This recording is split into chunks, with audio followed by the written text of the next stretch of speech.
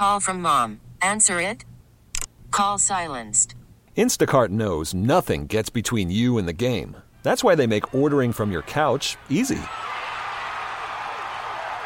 Stock up today and get all your groceries for the week delivered in as fast as 30 minutes without missing a minute of the game. You have 47 new voicemails. Download the app to get free delivery on your first 3 orders while supplies last. Minimum $10 per order. Additional terms apply. We get it. Attention spans just aren't what they used to be. Heads in social media and eyes on Netflix. But what do people do with their ears? Well, for one, they're listening to audio. Americans spend 4.4 hours with audio every day. Oh, and you want the proof? Well, you just sat through this ad that's now approaching 30 seconds. What could you say to a potential customer in 30 seconds? Let Odyssey put together a media plan tailor-made for your unique marketing needs. Advertise with Odyssey. Visit ads.odyssey.com.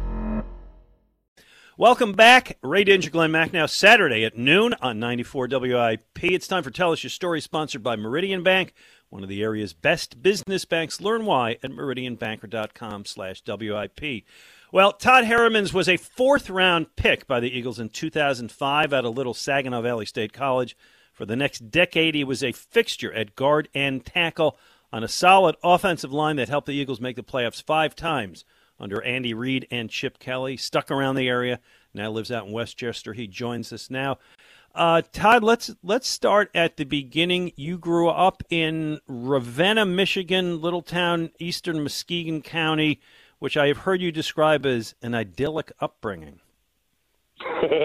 Yeah, I guess. I mean, I don't have too much to compare it to. But yeah, it's everything that I wanted in a hometown to grow up in. You know, it's a very tight-knit community. You couldn't really get lost in the town, like one blinking red light, cow pastures, plenty of farms to work on if you need, and just, you know, you go to the grocery store and it wasn't like the type of community where you wouldn't know anybody. Like it would be hard to go to the grocery store and get out of there without having to have a conversation with somebody. You know, that's the type of community that it was. So. And obviously, small towns have small schools. And I read about, and I remember you talking about your high school, where your dad was a football coach and a teacher. You only had, is this correct? You only had 19 guys on the varsity football team.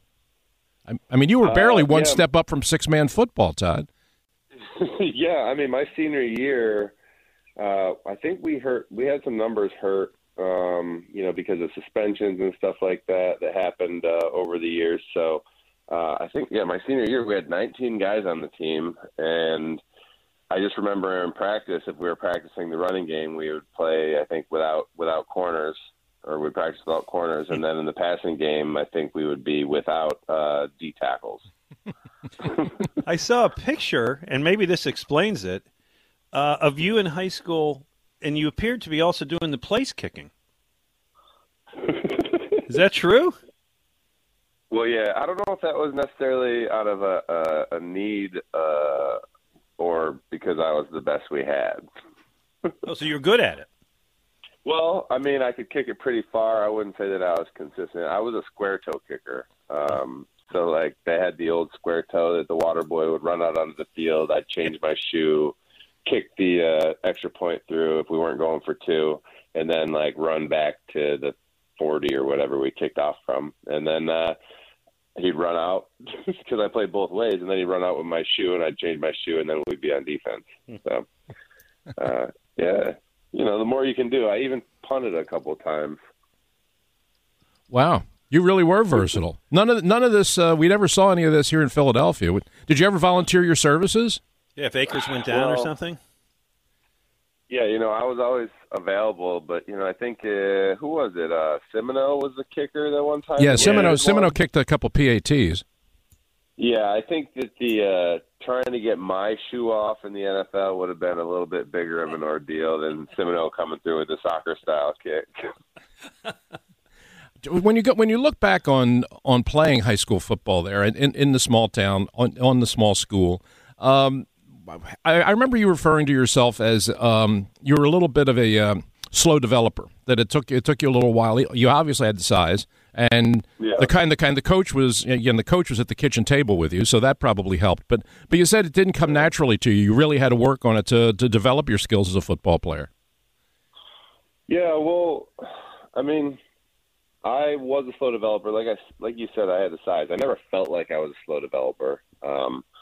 My dad would probably tell it better than I would. He remembers like baseball tryouts one year, and we had to run a mile, and he just said like I look like an unathletic, like laboring kid that was just trying to get through this mile. And he said, you know, the next year it came out, he said it was like this crazy difference, and I guess that was like my athletic puberty or whatever that I hit. But you know, I was never the fastest, never the strongest, but I feel like I had a good work ethic that was instilled in me. So if I had something I had to learn to get better at, or you know, lift weights religiously to get stronger, or go out and do the work to run to get faster, I had the work ethic to deliver that. So I think that's probably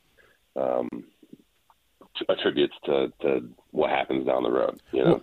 Well, it wasn't just football. I mean, you competed in a lot of sports in school. You played basketball. You were on the track team, but you also were a really good student. You were a 3.7 GPA, and you were involved in a drama club. And I remember you talking about the fact that in school, the high school production one year was Tom Jones, and you played the lead. So, I mean, was that just because there were so few kids in the school that they didn't have enough to fill out the cast, or did you really want to be an actor? You know what? That's kind of funny.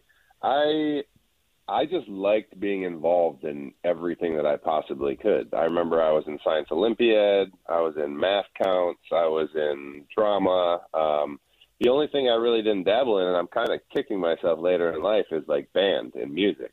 Because growing up, to me, like the band was like nerd kids, you know. So I never got over that until later, and now I'm trying to learn piano, you know. But I just think, you know, it was, if I wasn't doing something after school, then I had to go home and like do chores or work on the farm by myself. So I'd rather be like with my friends doing activities and screwing around than going home and like feeding the cows or mowing the lawn and stuff like that. You know?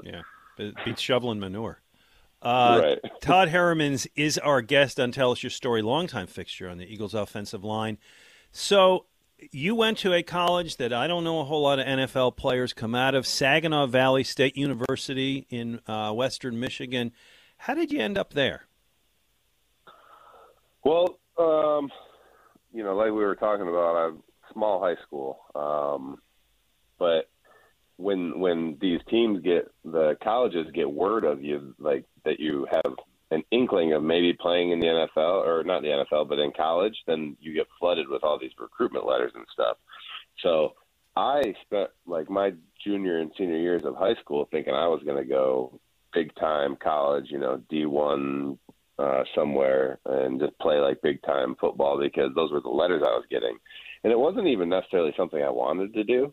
I just kind of felt like it was the next thing to do. Like who wouldn't have this opportunity and try to capitalize on it, you know? So I went and I did a couple, like, I never did any official recruiting visits to the big schools. And I thought that was kind of weird, but I did have some, like, there was a couple, like, unofficial visits I did to a couple MAC schools. And then I got friendly with one of the recruits there, and he just kind of told me, you know, the word out on me is that I just went to a small school, and the competition I was seeing wasn't fierce, and I wasn't dominating like I should for the level of competition that I was playing against. And I kind of was like, well, what are you talking about? You know, I took that personally. But, you know, it is what it is. And that's kind of, I guess, how I slipped through the cracks and ended up going Division II. So then these Division II schools started showing up around and, you know, showing interest. And when they first started showing up, I was like, nah, no way, I'm going D1. You know, I was kind of like laugh at them. And there was a couple schools that were like, yeah, whatever. And they just hung around and put in their time, and I got friendly with them and comfortable with them. And then it came down to these two Division II schools. One was Grand Valley State. It was basically right in my backyard, 20 minutes from where I grew up. And the other one was Saginaw Valley State, who was across the state, 2.5 hours from where I grew up. So, and that just boiled down to coaching staff. There was one coach in particular that recruited me, He was the offensive line coach. He was just had a big impression on me in the early part of my football career, and that's why I ended up going to Saginaw Valley. Mm-hmm. Well, you obviously played both ways and played well in high school. And when you go into college, were they recruiting you as a defensive lineman or an offensive lineman? Because you played both, and you played both well enough to make all county, all district, and all that kind of stuff. Did they give you the choice of? Was there ever a choice on playing what side of the ball? Because most guys, if given the choice, would much rather play defensive line than offensive line. How is it you wound up there? Yeah, there was never really any. Kind of during my recruiting thing, it was always the focus was on offensive line. There was a couple, like Division III schools I think I might have talked to that had talked about playing D-line possibly for them. But I just don't think I was at that time as fleet of foot to be considered on the defensive side of the ball. And plus, I think I was a little more, my attitude, I was a little more passive. So I don't think that people really looked at me as like a crazy, hungry defensive player. So no, it was always just about playing offensive line. And I remember thinking like, yeah, that's fine, Mm-hmm. All right. So, and really by the way, you did so well there, and you are so loyal to the school that now there is a 4,700 square foot Todd Herremans family weight room that you helped build at your alma mater. So good for you. So you develop there, you play well there, you make some all-star teams, a little All-American, and then comes the 2005 draft. And everybody has a draft day story. We always love getting those. And yours is kind of, well, the draft day was the day after. Actually, the day after the long night, right? Yeah. Well, There was a draft day. It just wasn't the day I got drafted. Right.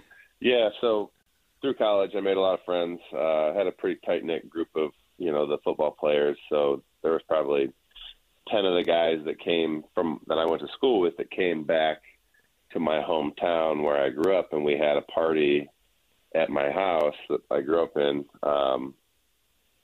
And we just had, kegs of beer, good food, good time. And we watched the draft, and I never got drafted that first day. And so, kegs of beer and more drinking and food. We went down to the bar, our little local hometown bar, and had a great time. And then had a late night.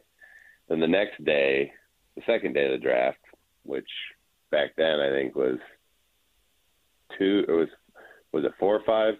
Yeah, I think 1, 2, 3 was the first day, and then the rest was the second day. Yeah.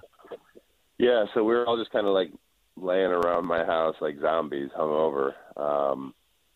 And I remember my phone rang, and I jumped off of it. Or no, I jumped on the call, and pretty sure it was Tom Heckert. Says, "Hey, Todd, how you doing?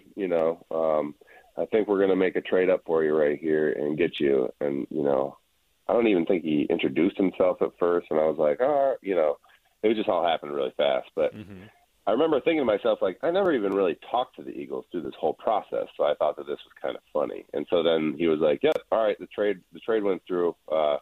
Welcome to Philadelphia," or something like that. It should be up on the TV shortly. And then I walked into the room, and then it was on the TV, and then, everybody awoke from their hung slumber, and we started back up again. But, I mean, everybody else did. I had to go and talk to Juan for a good 45 minutes on the phone to start install. You talked to Juan Castillo for 45 minutes on draft day? That's a long conversation on draft day. He must have liked you. Well, it seemed like 45 minutes at the time. It's probably an exaggeration. But no, with Juan, I don't think it was. I think it was every bit of – knowing Juan, it was probably every bit of 45 minutes.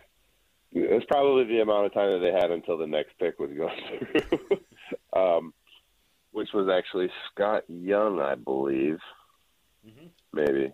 So then Juan probably had to talk to him and get off the phone with me. But, yeah, that was crazy. Juan, he's sitting there trying to talk about Inside Zone with me, and my family's all in the other room, like, popping champagne and celebrating, and I'm just like, Juan, obviously listening, paying close attention, like anything that he said, but at the same time wanting to get and like celebrate with my family. Sure. So. Had you paid? I don't know how closely you were following pro football back in those days. Did you have much of a sense of who the Eagles were? What kind of a team they were? What kind of an organization you were joining? Yeah, I mean, so I was never a video game player growing up, but when I was in college, one of my buddies had, I don't even remember what the console was, but it was a game, and for some reason I always would take the Eagles and play with Randall Cunningham and the Kelly Green Unis, and that was just like my squad, and that was what I knew about the Eagles. And I also knew that they were, in the NFC Championship game for, I think, like 4 or 5 years before I got drafted, and then they just went to the Super Bowl. So I knew of the success and the repeated success that they had.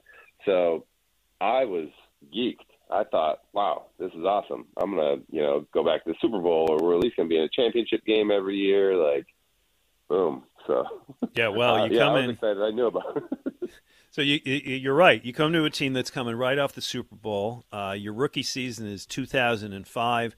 And so, Todd, you were inactive for the first part of the season. Then Trey Thomas gets hurt. And all of a sudden you go from watching on the sideline to starting at left tackle, first game November 27th against the Packers. What do you remember about that first game? I remember it being against Kabir Baha-Biamia. Good player. KGB. He was a good player. I remember being so nervous and having Juan hype this guy up all week long to me in my head. I thought I was about to play a world beater. He was a good player, not to discredit, but after all the preparation and stuff, I remember after the game thinking, like, all right, if he was as good as everybody gassed him up to be, then I can play in this league for a while. Because that season, I had already, in the preseason, I played a lot, because Trey was just coming off of his blood clot thing during the preseason, so he wasn't doing a whole lot of training camp. And so I was taking, I think, first-team left tackle reps, second-team right tackle reps, and then I would go back over to third-team left tackle.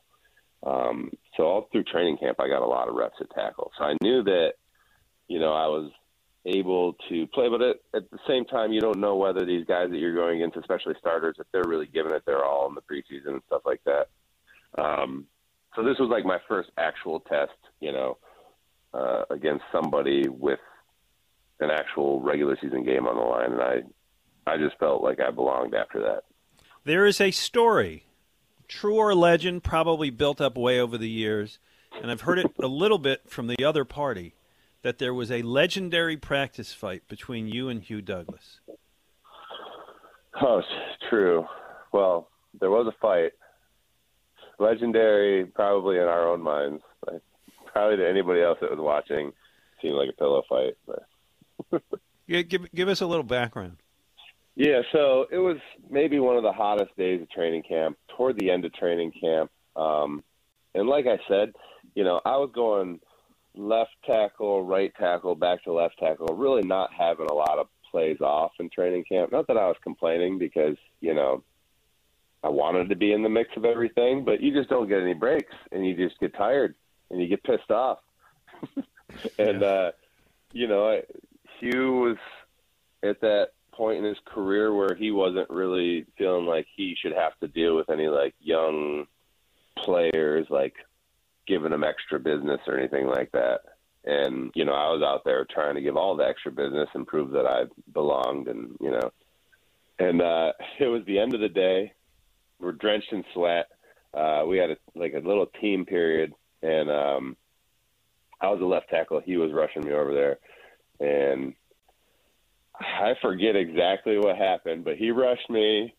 I pushed him back, during the play and everything, and then I think maybe I smacked him. There was just pushing that happened after the play, and then it just kept going back and forth, and we started swinging at each other. And I remember I was holding his jersey, he was holding mine, and we were just kind of like hitting each other in the helmets with the slowest swings ever. And then like I remember like thinking like, looking at Coach Reed and thinking like he's going to send somebody over to break us up. And then we both kind of just looked at him like tired and exhausted because he never sent anybody to break us up. Nobody broke us up. It must not have looked very dangerous. And so he just looked at us and he goes, "Get over to the sideline," to both of us. Just like an old, like he was just like disgusted by it. He's like, the angry "Get parent. over to the sideline. What are you guys doing?" And so we just went over to the sideline. The fake to him. Big rolling, throwing, caught, touchdown, wide. Eligible tight end right here, and he's going to block on Anthony Spencer. Get him out there. Spencer's trying to grab him. He knows he's trying to get out. And then Mike Vick hits him right between the 7 and the 9. I think he just stuck.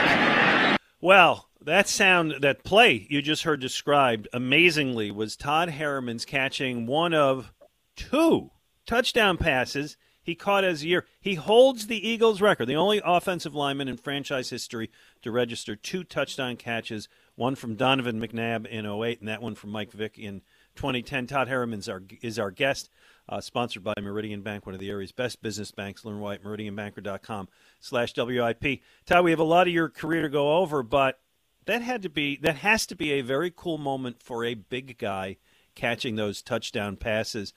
You can describe one or both, but what do you remember about those plays?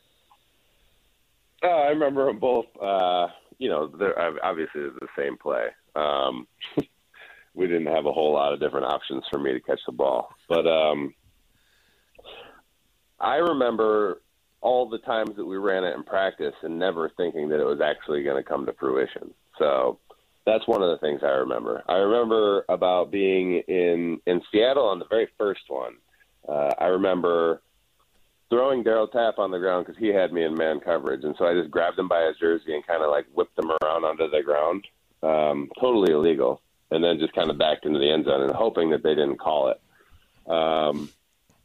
But yeah, they're just really special moments. I mean, offensive linemen don't, well, now they do. It seems like there's one catching one every week, but it didn't seem to be like a very often occurrence when it happened to me. And one of the coolest things was just when it happened in Seattle, it was like the entire offensive line caught a touchdown. Because I'll never forget as soon as I caught it and I realized that I secured the ball, that I look over and all the offensive linemen popped off the ground and just rushed over to me. And the excitement that we all had out there for each other, it was just unmatched. Out of anything in my career, it felt like that one was for us. And it was just really cool, a cool moment that I get to share with 2 very special quarterbacks in the league, Donovan and Mike. I just thought that's awesome. I really don't know what else to say about catching a touchdown. Is things you dream about. I'm just wondering Todd, what goes through your mind? You said that you practiced the play, and you would kind of come to the conclusion, we're going to practice this, but they're never actually going to call it. And now the play comes in from the sidelines, and now you're going to run it. What's going through your mind when they call it and you break the huddle and you're going up to the line of scrimmage? And this is the moment. I knew I was going to be open, but I didn't think that they would ever throw it to me. I didn't think he had other guys out there that were way sure-handed than me, although I caught every single one we ever practiced. But I just was like, there's no way that they'll take the chance in the game. You know what I mean?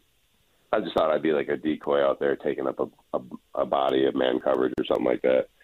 But yeah, once the ball, it was so weird.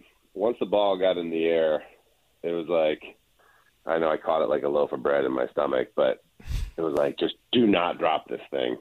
And then as soon as I did it, it was like, all right, do I have to like get my feet in? There was all these thoughts that went through my head. Like, how long do I have to hold on to it before it registers as a touchdown? So there was just all these like weird things that you wouldn't think about. And then it was like, all right, celebrate, spike the ball. And like, I had so many different celebrations, especially for the second one. I had so many celebrations prepared that if I ever actually caught the ball in the game, that I was going to do.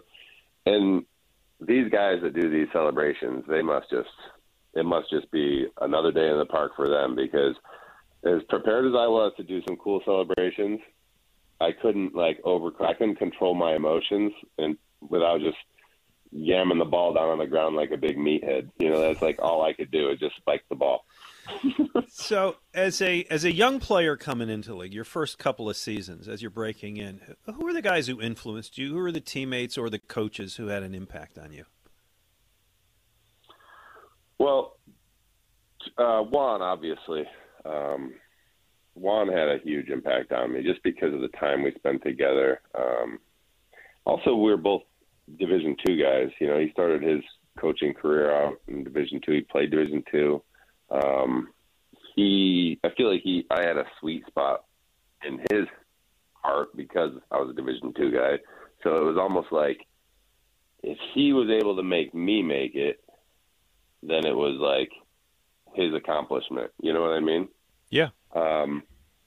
Because he always talked to me about Jermaine Mayberry. Hey, man, if Jay can do it, why can't you do it? And that was always it. So he'd seen it happen, and then he wanted to take somebody and do it that he didn't exactly coach all through college and do it. So, that was just an awesome relationship that I still have. Still talk to Juan frequently. As far as players go, Trey and John both had a really big impact on me, from more of like a mentoring position. They were both very different players, very different people, but they both had long success, great careers, and they were respected by everybody in the locker room, but they both achieved it so differently, and so I kind of was a study to both of them. And I don't, I would say that if there was anything that I was as a presence in the locker room, it would kind of be a mixture of those two, just because that's how I spent my first couple of years.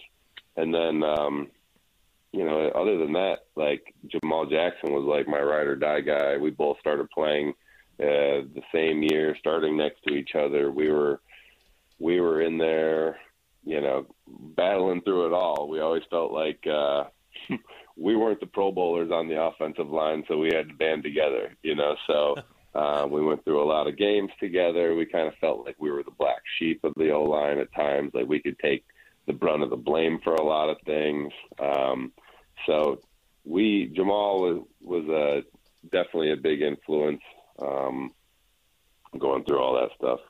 You said that they had drafted you to be a tackle, and you had been a tackle, and you kind of liked the tackle position. But then it was obvious that with Trey and John there, they kind of had the tackle spots nailed down. So if you were going to play, you were going to play a guard. And when they moved you to guard, you had said you kind of jokingly, only half jokingly, I think, kind of said you had a rather low regard for guards. When they told you you were going to be a guard, how did you feel about that?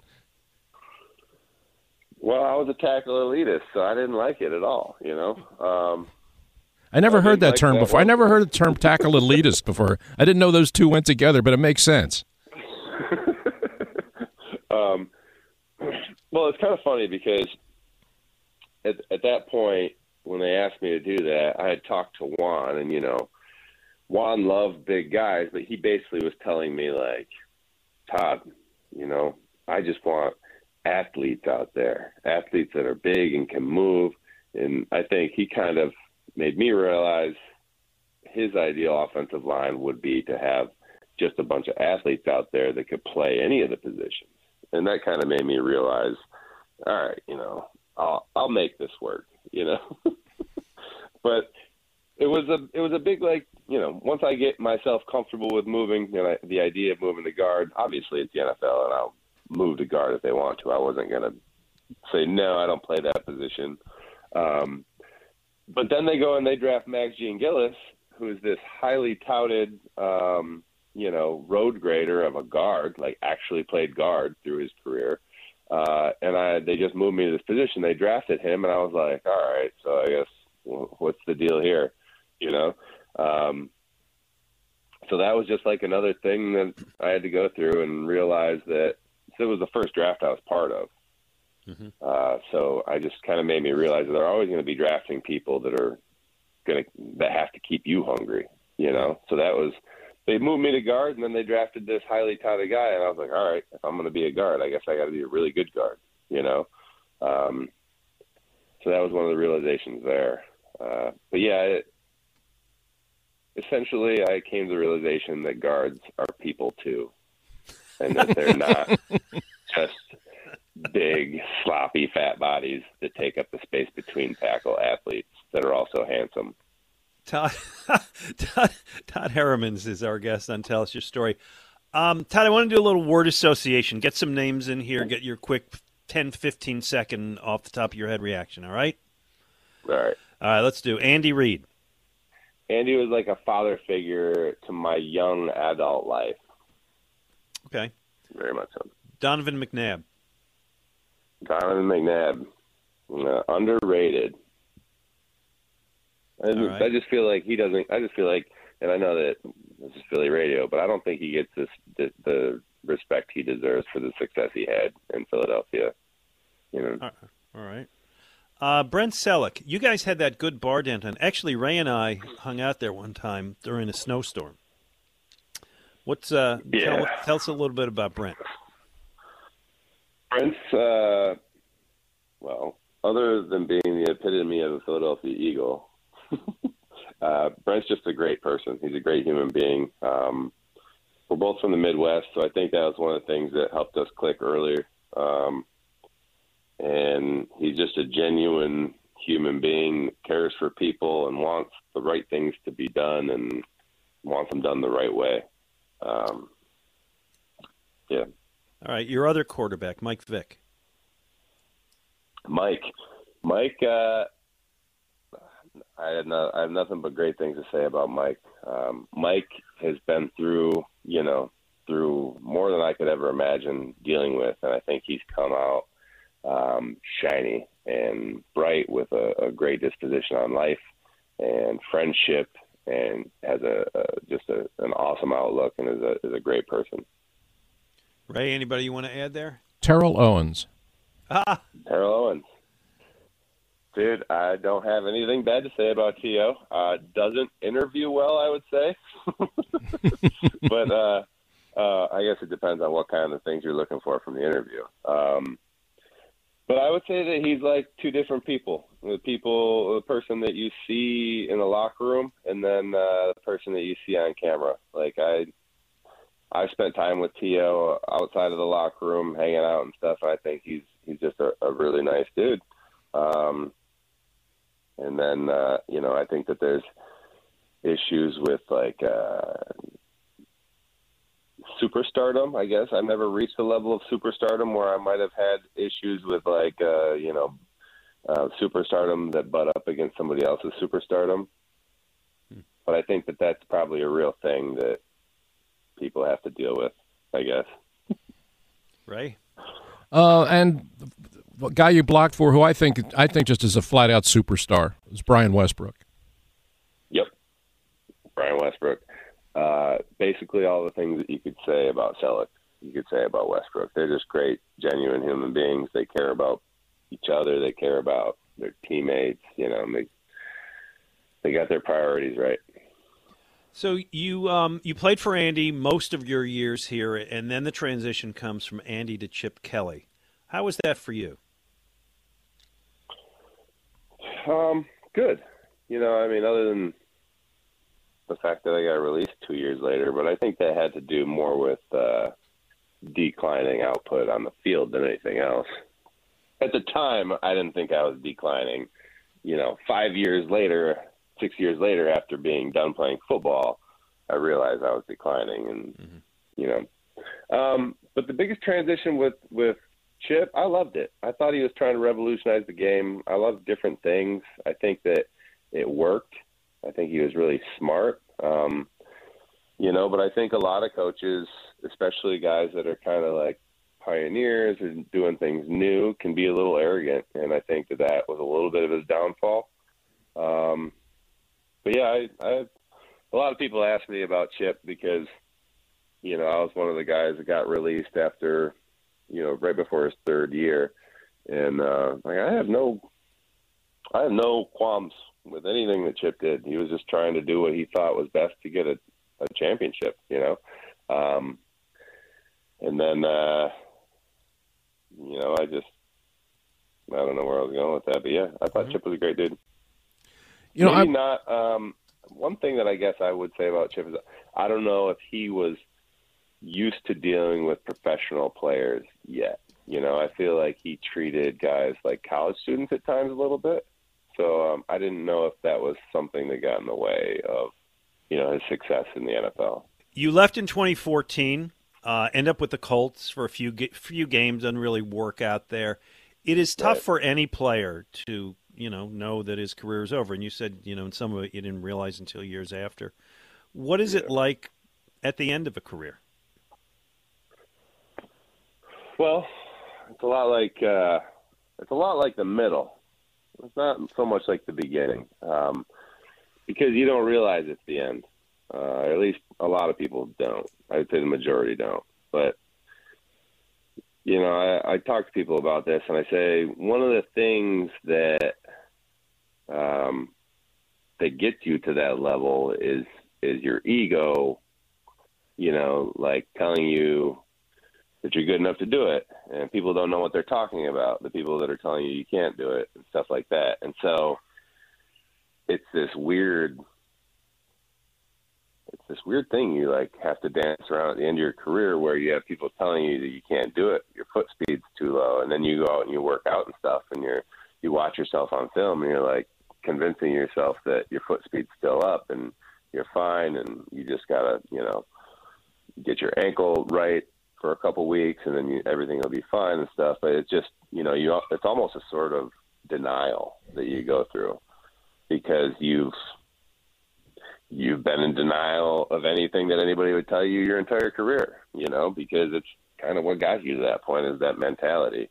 So that was rough for me, you know, I had a good relationship with a couple of GMs, and then you know, texting around and trying to dig up some interest and having my agent do his work and stuff. It was tough to be in that position when, you know, I really would have, I felt like I didn't have the option to end it how I wanted to. Yeah. You know what I mean? So like, I would have loved to come back, even if I didn't get cut out of Philadelphia. If somebody would have been like, hey, you want to go try working somewhere else, or do you want to just finish like a year here or what, then it would probably have been a lot easier. But obviously they don't give anybody that option. That's just what happened. You know, just when you're done, they cut you. You don't think you're done. And then you're going to go prove to them that you're not done. And then it doesn't work out at other places for whatever reasons. And then you got to prove to everybody else, like, hey, wait, they weren't right.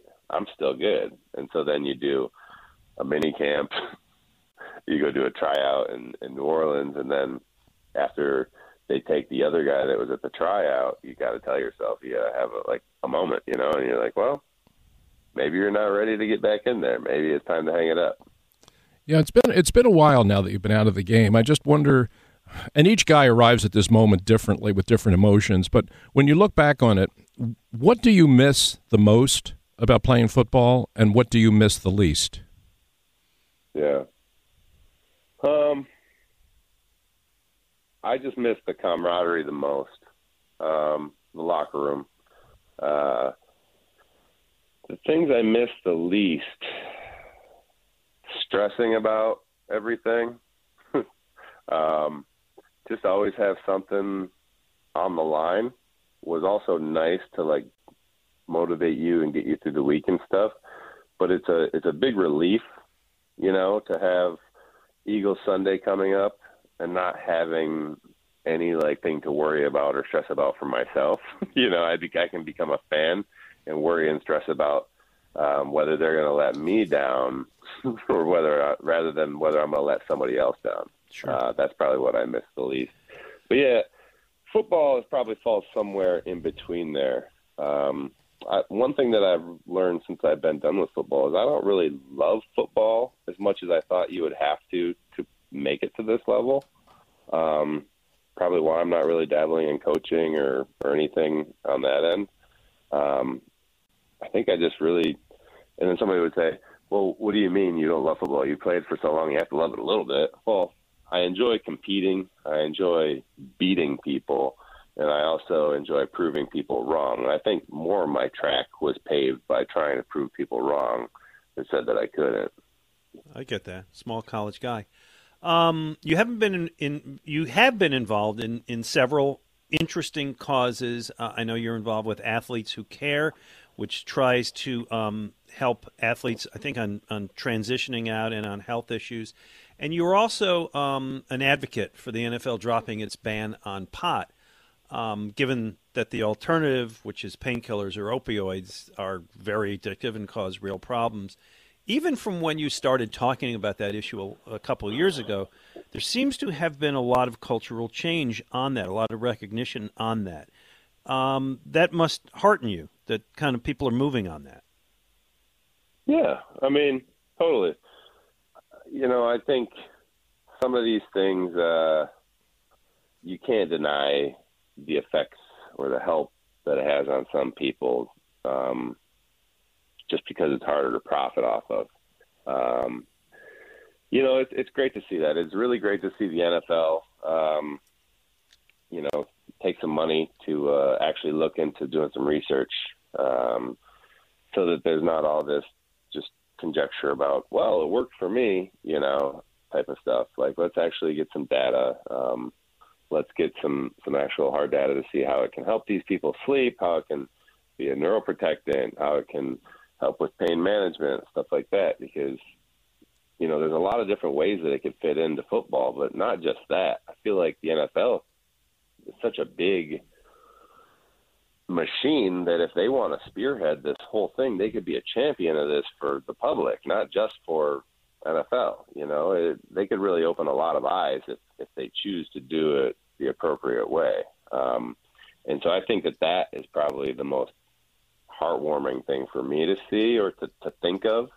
But it's a start, you know. I mean, it's great to see this kind of progress, and that's what we call it. We call it progress. It's a lot further along than where it was when I was playing. You know, I spent 3 years of my career, or maybe even more, 2, 3, 4, 5 years of my career, almost half of my career in the drug program for smoking weed. I mean, now to me, that's laughable. It didn't, you know, the only thing it really did negatively for me, I guess, was give me a couple years where I used pills a little more and probably drank a little more alcohol. But, you know, I don't think it affected my playing career. I didn't get hooked on pills, thank God, so it didn't affect me down that way. But I know that everybody else has their own experiences, and as long as people are opening their eyes up to this, you know, that's progress. You know, a couple of moments ago you were talking about the thing you don't miss about football, and you kind of alluded to the pressure of what's involved with playing this game. So I guess that you could probably relate to a little bit what Brandon Brooks went through, and then just this past year what Lane Johnson went through. Two guys that played your same position, two guys that played on the offensive line. You know, when both of those guys came out and needed to take a break and needed to take time away, a lot of people, average fans, just kind of shook their heads and said, how could that possibly be? You know, they understand that guys have to play through physical struggles, but the emotional stuff, the mental strain, I don't think people can really appreciate that. But you, having played in the league and actually played the same position, could probably understand perfectly well. Yeah, I mean, that's exactly what it is. It's like, you know, there's people, I mean, you get both ends of it. You know, there's people that you can make so happy by your performance on the field and just, you know, like, I can't imagine some of these stories these guys are telling about the Super Bowl parade, like people pouring their grandparents' ashes into their hands and stuff, saying, you know, like, oh, this makes me, like, I can't imagine what kind of feeling that brings to you. But just talking to people in the city after we won a game, telling them how happy they were after we won a game and stuff, that was totally awesome. But also, you know, on the other end of that, people tell you how you're ruining their lives if you lose a game. And you're like, bro, maybe you shouldn't put so much money on that football game, you know? So, like, that, I don't miss that at all. And I think that, you know, it's probably a big relief for Brandon to get away from that kind of stuff too, you know? But I would like to point out that it's nothing new. Like, people have felt like this for, a long time. It's just never really had the support or the culture to come out and talk about it in, I imagine Sean Andrews would probably would have fit into this category with anxiety about, if you guys remember Sean's story. No doubt. I've thought about that a lot. Right. Yeah. It's just people call him crazy. Sean wasn't crazy. Sean was just dealing with a lot of stuff that maybe he wasn't prepared to deal with, Yeah. So, yeah. Everybody's human. Everybody's got things they got to deal with. And I think that's just what people kind of got to keep in picture when they're getting upset or happy or elated about these games and these players and stuff. Well, Todd Herremans, let's close with this because you mentioned, guys you knew on the team and what it meant to fans in this town and to players on the team when they won the Super Bowl. But you were part of the Eagles for a long time. What did it mean to you when this franchise finally won a Super Bowl? You've stuck around. You're still around. Well, it meant a lot, It meant more – it was more of a feeling of pride for the fan base, the community, the city that so badly deserved to have that championship, but just got so close so many times was just never able to capitalize on it. And then, there's this whole level of how proud I can be for all the guys that I was teammates with that were actually on the team that won the Super Bowl. All the guys that didn't get a chance to win the Super Bowl that battled through all the years and stuff like that. There's a lot of layers to that, but, just joy. I was just so happy. My family and I were on vacation in Hawaii, and actually we flew back early so that we could go to the parade. Nice. Yeah, so it wasn't just, I've bought totally into Philadelphia. It's home for me. I love the city. I love the people of the city. It's a special place. And sports, the sport culture, all the 4-for-4 fans and stuff, those are the people that make it go around and make it so special. So, that's why I'm raising my family here. That's why I'll bleed green until I die. That's just something special about the city. Well, no better way for us to get out than that. Todd Herremans, it's been a real pleasure hosting you today. Thank you so much for being our guest. Tell Us Your Story is sponsored by. Thank you. Tell Us Your Story is sponsored by Meridian Bank, one of the area's best business banks. Learn why at meridianbanker.com/WIP. We get it. Attention spans just aren't what they used to be. Heads in social media and eyes on Netflix. But what do people do with their ears? Well, for one, they're listening to audio. Americans spend 4.4 hours with audio every day. Oh, and you want the proof? Well, you just sat through this ad that's now approaching 30 seconds. What could you say to a potential customer in 30 seconds? Let Odyssey put together a media plan tailor-made for your unique marketing needs. Advertise with Odyssey. Visit ads.odyssey.com.